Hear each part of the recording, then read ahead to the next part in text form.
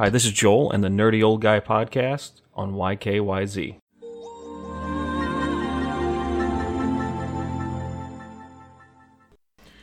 Boy, I did not see this one a-coming.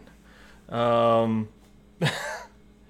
I've been talking a lot about Next Gen on this show, and the AMD has come forward and announced that some code has been stolen for one of their graphics, processors,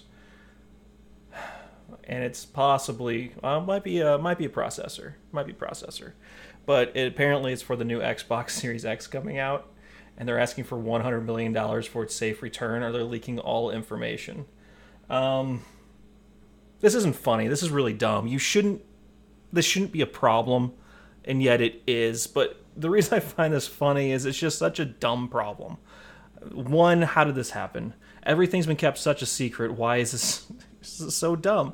And how did he come to that figure that $100 million is what this is worth not to leak it? And why did they hide this for so long? Like, what's the big deal about leaking this information at this point, less than a year out? I guess I just don't get it. I don't understand the reasoning, and this is a really, really dumb problem to have not even a year before this console comes out.